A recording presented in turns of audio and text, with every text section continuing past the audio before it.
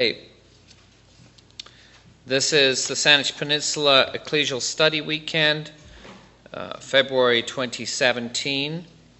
The classes are being led by our brother David Levin. This is the third class, and the title of this class is Resurrection as the Basis of Preaching and Teaching. Brother David.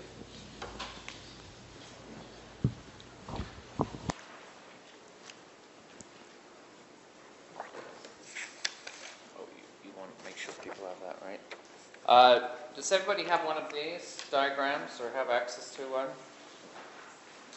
If not, I think Mark has maybe, hopefully, a few extra copies. Also, you can go till 20 to 5. You know, you've got 50 minutes, right? If I could. Or about the time. Yeah, that's plenty of time.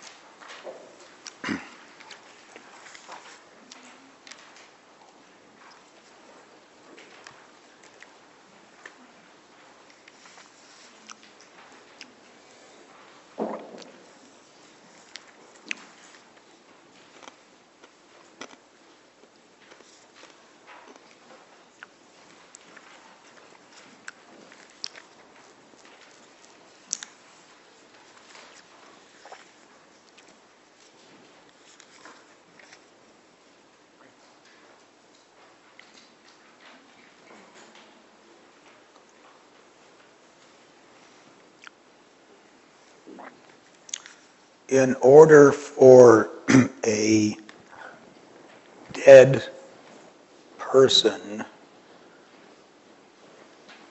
to become alive again, if that can happen, you have to assume that some power, force, God, exists beyond those things which animate life in the first place. It just does not happen to living things that die that they resume life. Living things die and they decompose. Living things come into existence, they come to, whether they're humans or cats or trees or whatever, come into existence, have a period of life marked by certain biological characteristics of things like reproduction, metabolism, movement, sensitivity, awareness of their environment, depending on the order of life. And then at some point, all living things cease to function. And when they cease to function, their physical organization decays. And that's the way it is. You know, it's the way it always has been. There have been extremely few exceptions to that rule. And the ones we know about happen by what we would call divine intervention. So think about the resurrections in what we call the New Testament. How many resurrections are there in the New Testament? How many people died and came to life again? I hear the wheels turning.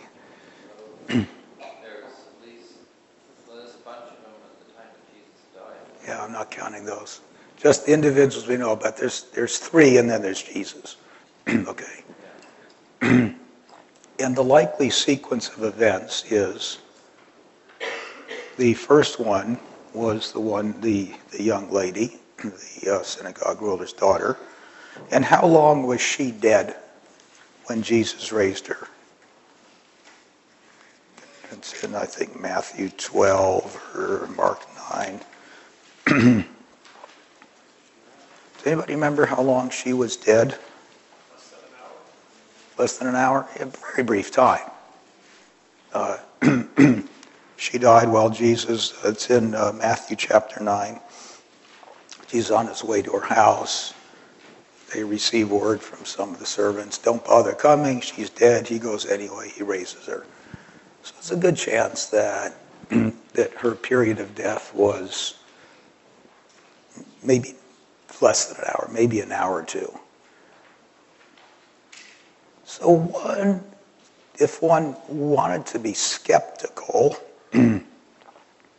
about this, if you were there, say, well, she really wasn't dead. She didn't even cool off. I mean, she went into coma a little bit, and Jesus did something, and so you could maybe be skeptical about that. But the next one would have been a little bit tougher. That's recorded in Luke chapter 7. That's the only son of what we call the widow of Nain. At what point of death was he when Jesus? Do you remember that one? Right. He's being carried out in the funeral procession. So he'd probably been dead a day. So this guy was gone. Jesus raised him from death. So that was quite a miracle. That'd be tough too. Say, well, I don't think that they would have buried this guy. He's got to be embalmed already, and to come to life again, that's pretty good. What was the next one? The third human resurrection was Lazarus. And how long was Lazarus dead? Days. 4 days. Okay? In the tomb. I mean, there's no question that he was dead. You couldn't say, well, maybe he just was. No, he was done. So the reversibility of death pointed, say, even if you're skeptical about the first one, say, maybe some magic trick or whatever, not like the second one. And certainly if you knew what was going on with Lazarus, you say, this has to be God at work. You just can't bring life out of death. It does not happen in the natural world. Dead people don't have life start again, especially after 4 days in a cold tomb. The point of that is the world of implication. That is, if this happened, that implies something else. If this happened, that means something else must exist in order that this happened. And that's how we want to look at the resurrection of Jesus, is what implications does this have theologically? That is, what religious doctrines must be true because of the historical fact that this dead person became alive again. Remember in the first lecture, the point was that in the first instance, resurrection is not a theological doctrine, it's an historical fact. It's a demonstrable fact. And now we want to say, if that is true, if that's something that really happened, then what might we conclude about this bigger picture we called worldview? Well, that must mean there's some kind of a God, some kind of force bigger than humans. Can we possibly draw other things? And that's what is depicted on the chart, and that's where we're going now. But let's first go back to Acts chapter 2. And I'm going to have Duncan read a few more passages from the first half of the book of Acts to point out that when the first century preachers, whether it was Peter or Stephen or Paul, Barnabas, whoever's teaching, we don't have everybody's, but we have some. Whenever they preached, it was always centered on the resurrection of Jesus. That was the central aspect of their preaching. Whenever they talked about religion, it was the resurrection of Jesus. So you read that in Acts chapter 2. And I'm going to get back to that one shortly, but let's listen to a few more passages just to get the flavor of this. We got a couple from Peter here. One's in Acts 3 and one's in Acts 4. And then Peter again in Acts 10, and finally Paul in Acts 13. So I'm just going to have Duncan announce these and read these.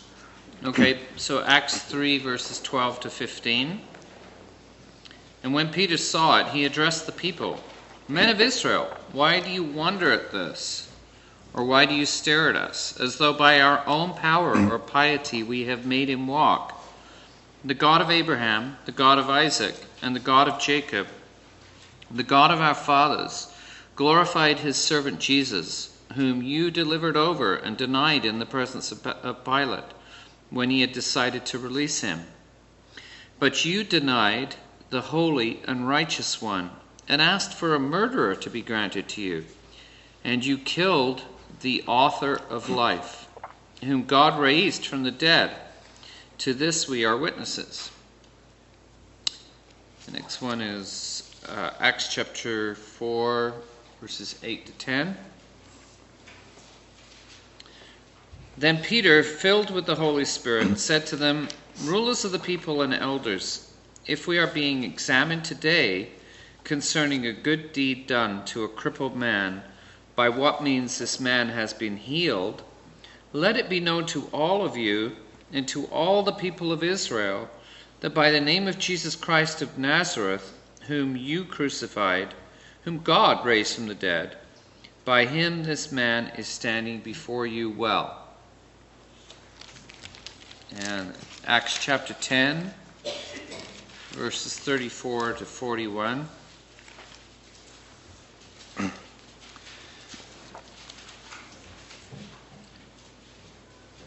This is Peter speaking to Cornelius now. It's outside of Jerusalem. The first two are in Jerusalem, talking to primarily Jewish audiences. Now he's up in Caesarea talking to Cornelius and his household. So Peter opened his mouth and said, Truly I understand that God shows no partiality. But in every nation, anyone who fears him and does what is right is acceptable to him. As for the word that he sent to Israel, preaching good news of peace through Jesus Christ, he is the Lord of all, you yourselves know what happened throughout all Judea, beginning from Galilee after the baptism that John proclaimed, how God anointed Jesus of Nazareth with the Holy Spirit and with power.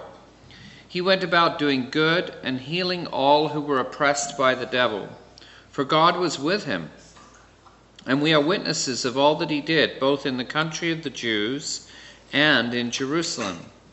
They put him to death by hanging him on a tree, but God raised him on the third day and made him to appear, not to all the people, but to us who have been chosen by God as witnesses, who ate and drank with him after he rose from the dead.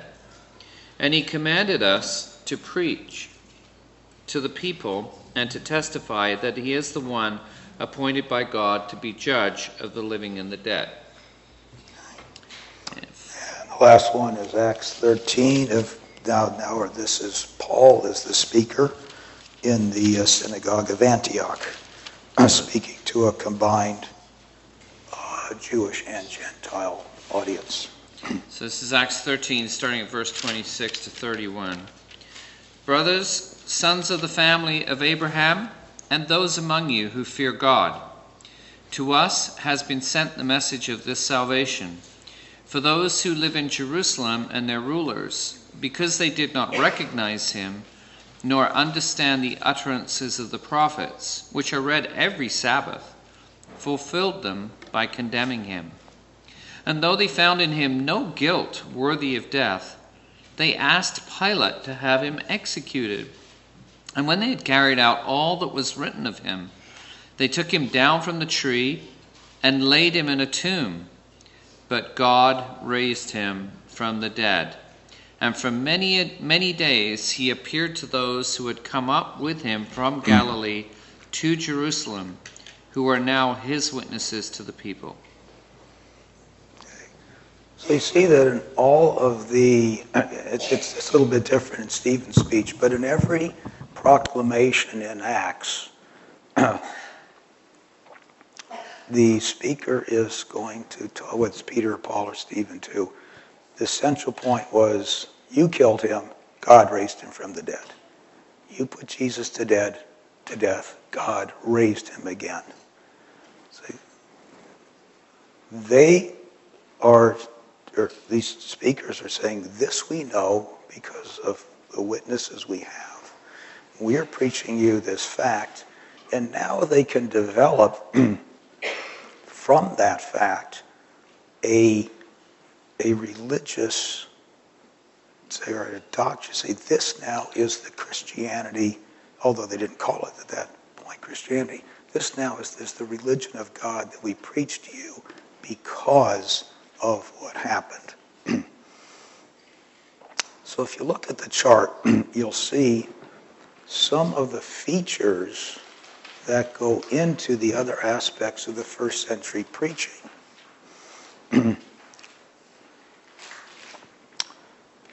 On the top of the chart,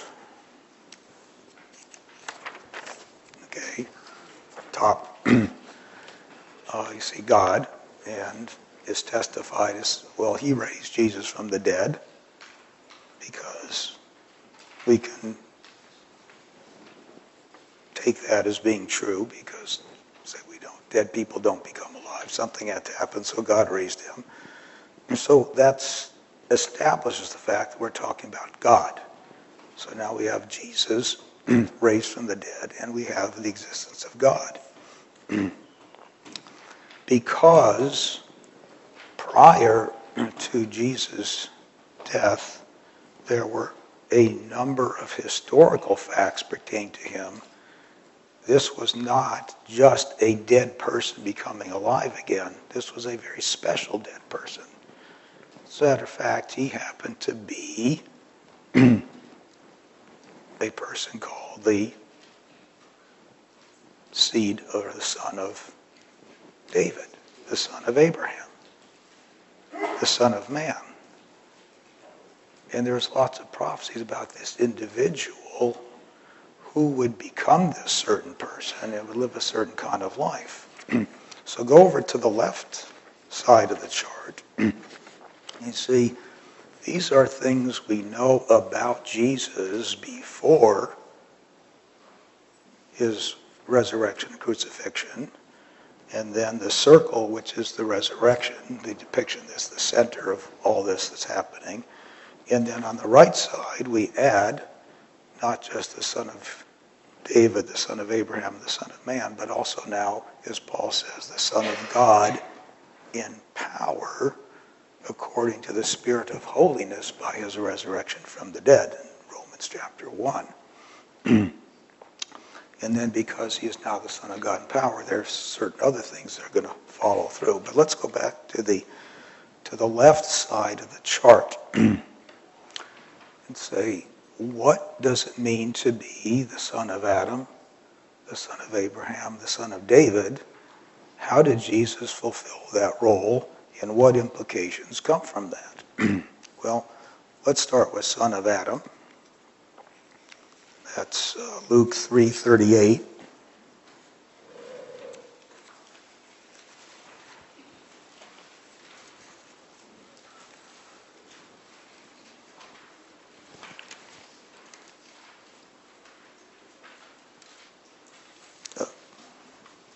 Excuse me, is that? Yeah. Mm-hmm. It is the tail end of Luke's genealogy. It's only 89 words, just a 1 minute. Okay. The son of Enos, the son of Seth, the son of Adam, the son of God. There. Luke takes the genealogy of Adam all the way, the genealogy of Jesus all the way back to Adam.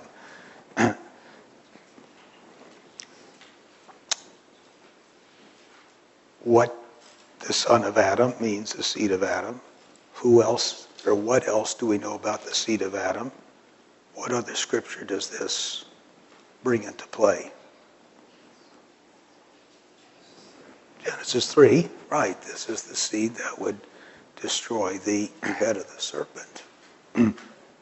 So the arrows, the implication is if Jesus is the son of Adam, then he is the one that is also going to destroy sin. And that takes arrows up to, well, he's really a human. So any doctrine we have about the humanity of Jesus stems from this also. That is, if you die, then you're human. If you're human, then you die. You can't be resurrected unless you're dead. You can't be dead unless you're human. So we know that Jesus was a real person. But he didn't stay in the grave, so there was something more than that. He was the specific person predicted or prophesied way back in Genesis 3 about the son of Adam. Turn to Matthew chapter 1. I'm going just through some basic ideas very quickly, but I'm just showing you how this works.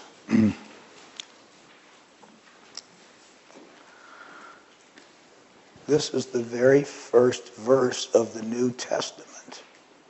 So if you're a first-time reader of the New Testament, somebody gives you, let's say you've never read the New Testament before, you've never heard of it, somebody gives you a Bible and you pick it up and say, well, what's this about? Say, let's read it. And, the book of the genealogy of Jesus Christ, the son of David, the son of Abraham. And you say, well, that can't be true. I mean, like, David lived 1,000 years before Jesus, and Abraham was hundreds of years before David. Can't be a son.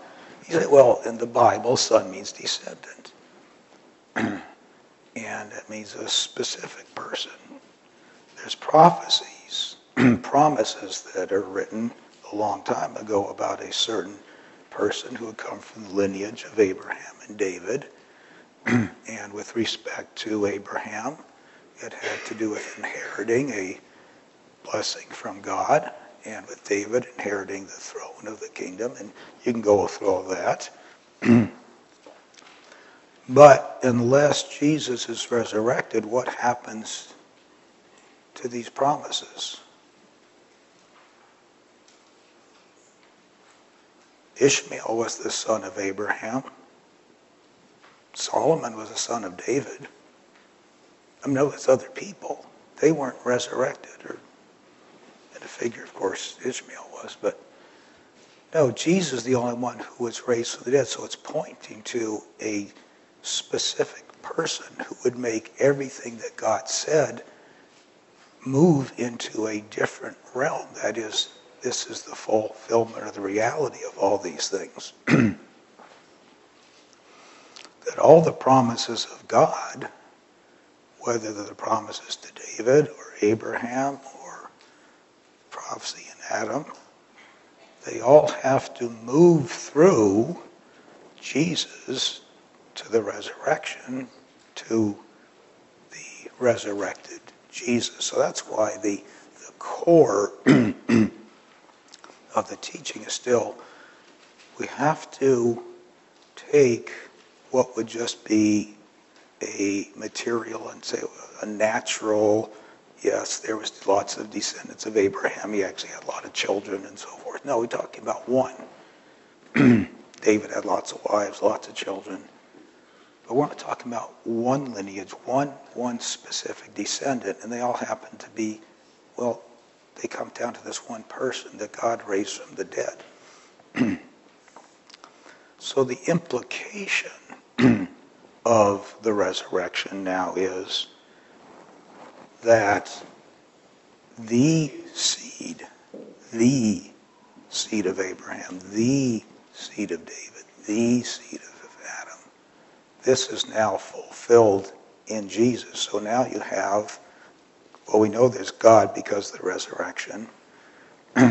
We know that these promises now must be true because they came to pass in this event that really happened in all these writings now that were just kind of latent and historical, and now they take on a, wow, this is really for real. This really happened. So over on the right side, if you look at that and go to Romans chapter 1, and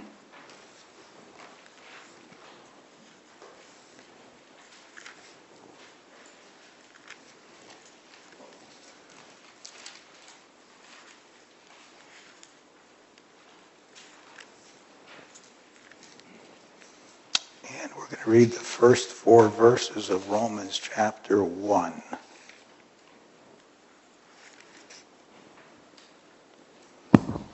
Paul, a servant of Christ Jesus, called to be an apostle, set apart for the gospel of God, which he promised beforehand through his prophets in the Holy Scriptures, concerning his Son, who was descended from David according to the flesh, and was declared to be the Son of God in power, according to the Spirit of holiness, by his resurrection from the dead, Jesus Christ our Lord.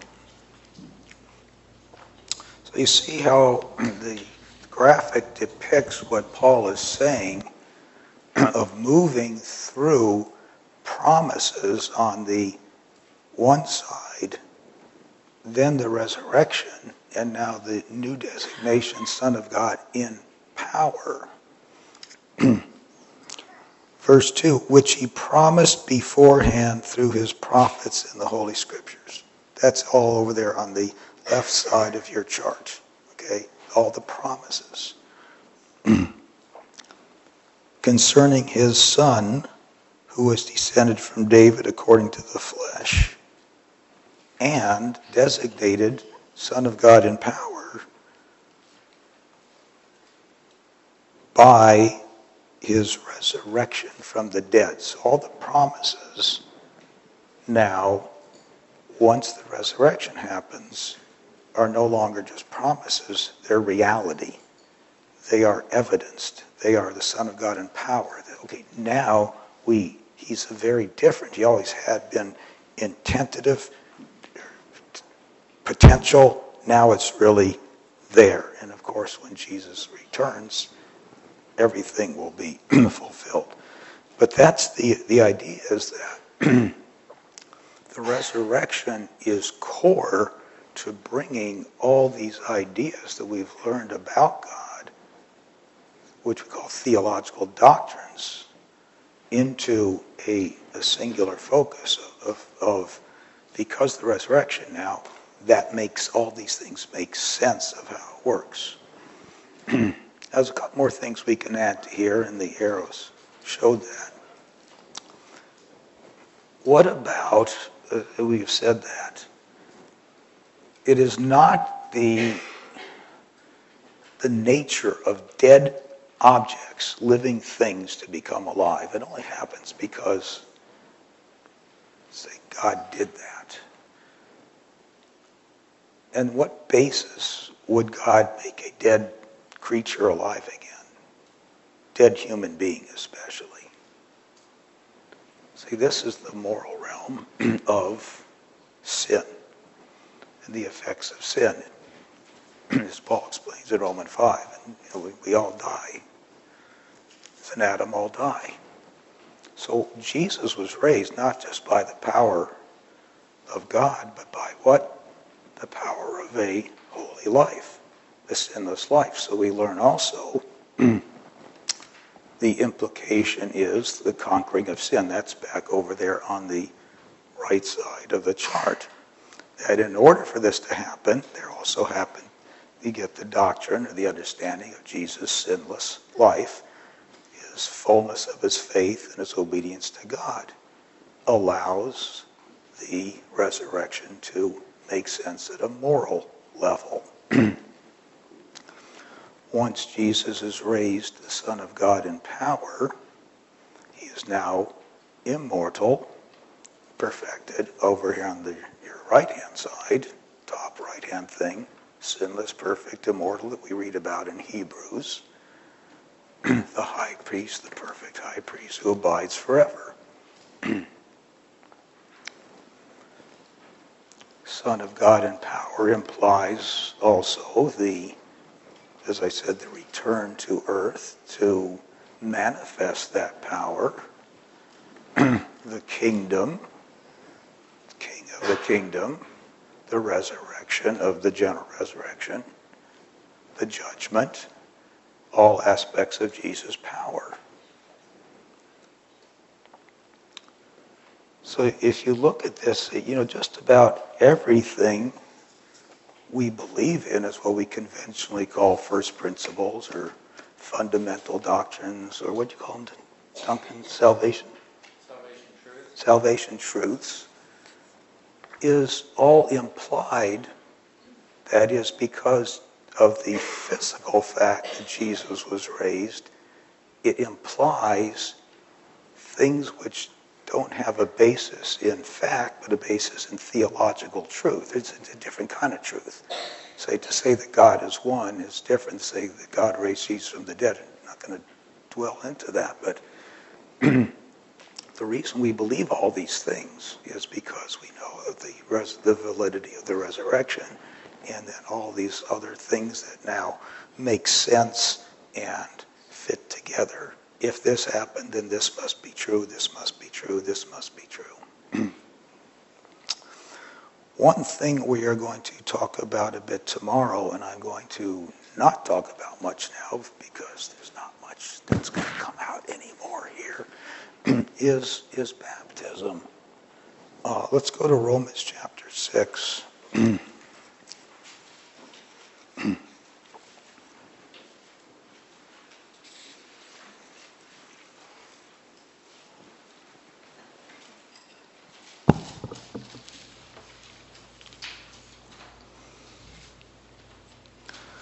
Verse 4, Romans 6:4. We were buried, therefore, with him by baptism into death, in order that, just as Christ was raised from the dead by the glory of the Father, we too might walk in newness of life. Okay. Just as Christ was raised from the dead, we too might walk. So now this is a bit of an introduction for actually lecture 5 is the resurrection is the basis of moral teaching. But here we use it as the basis of baptism. It's this symbol of death and coming alive again. It's implied because of the resurrection of Jesus. So let's finish by going back to Acts chapter 2.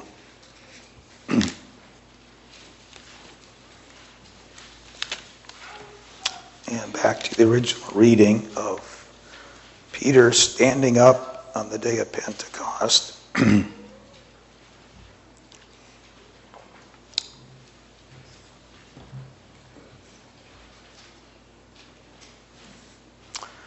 seeing how much of these implications are actually contained in what Peter is saying here, and what certainly is a very, very abbreviated account of probably his whole speech. So back to Acts chapter 2, verse 22. Men of Israel, hear these words. Jesus of Nazareth, a man attested to you by God with mighty works and wonders and signs, which God did through him in your midst. So here we have God is what? Not Jesus. God did through him. Jesus was a man. God was God. So we have the understanding of the relationship of God and Jesus. The fundamental principle of the faith is explicated right there. Jesus couldn't be God himself because Jesus died. But God worked through him. So we know there is a God, and we know there's Jesus. This Jesus delivered up according to the definite plan and foreknowledge of God. That's all the promises that we talked about earlier. Say God is controlling history, God makes prophecies, all that is implied, not implied, just stated right there. You put him to death for him to die. He must have been a real mortal human being. That happened. God raised him up. I've already stated that. That implies that there is a God. It was not possible for him to be held by it, meaning he had a sinless life, and had to be raised from the dead. Alludes again to the prophecy in David's Psalms. Verse 29, David, Patriarch David, died, is buried. His tomb is with us to this day. So the promises about a greater son of David was there. This was not about David, but about his son. He was a prophet. He spoke of these things to come. But Jesus would sit on his throne, so the whole idea of the kingdom is here. Jesus was not abandoned to Hades or corruption, just as anybody else would have been. But God raised him from the dead, and we are witnesses. So you have so much encapsulated of what we call fundamental doctrine, but it's all based on the resurrection. And just to say one more time, because it's so important, that they had confidence in what they believed. It was not just a set of, this is a religion that makes sense because we preach all this, which we believe, but it's a religion that made sense because the basis of it was a historical event that happened on earth in the first place. Because we have that tangible evidence, we can now develop theology from that and present to you not just, say, the true Christian faith as we know it today, but as we'll find out tomorrow, the moral implications that also belong to that. So we will continue with dinner. Okay, thank you, Brother.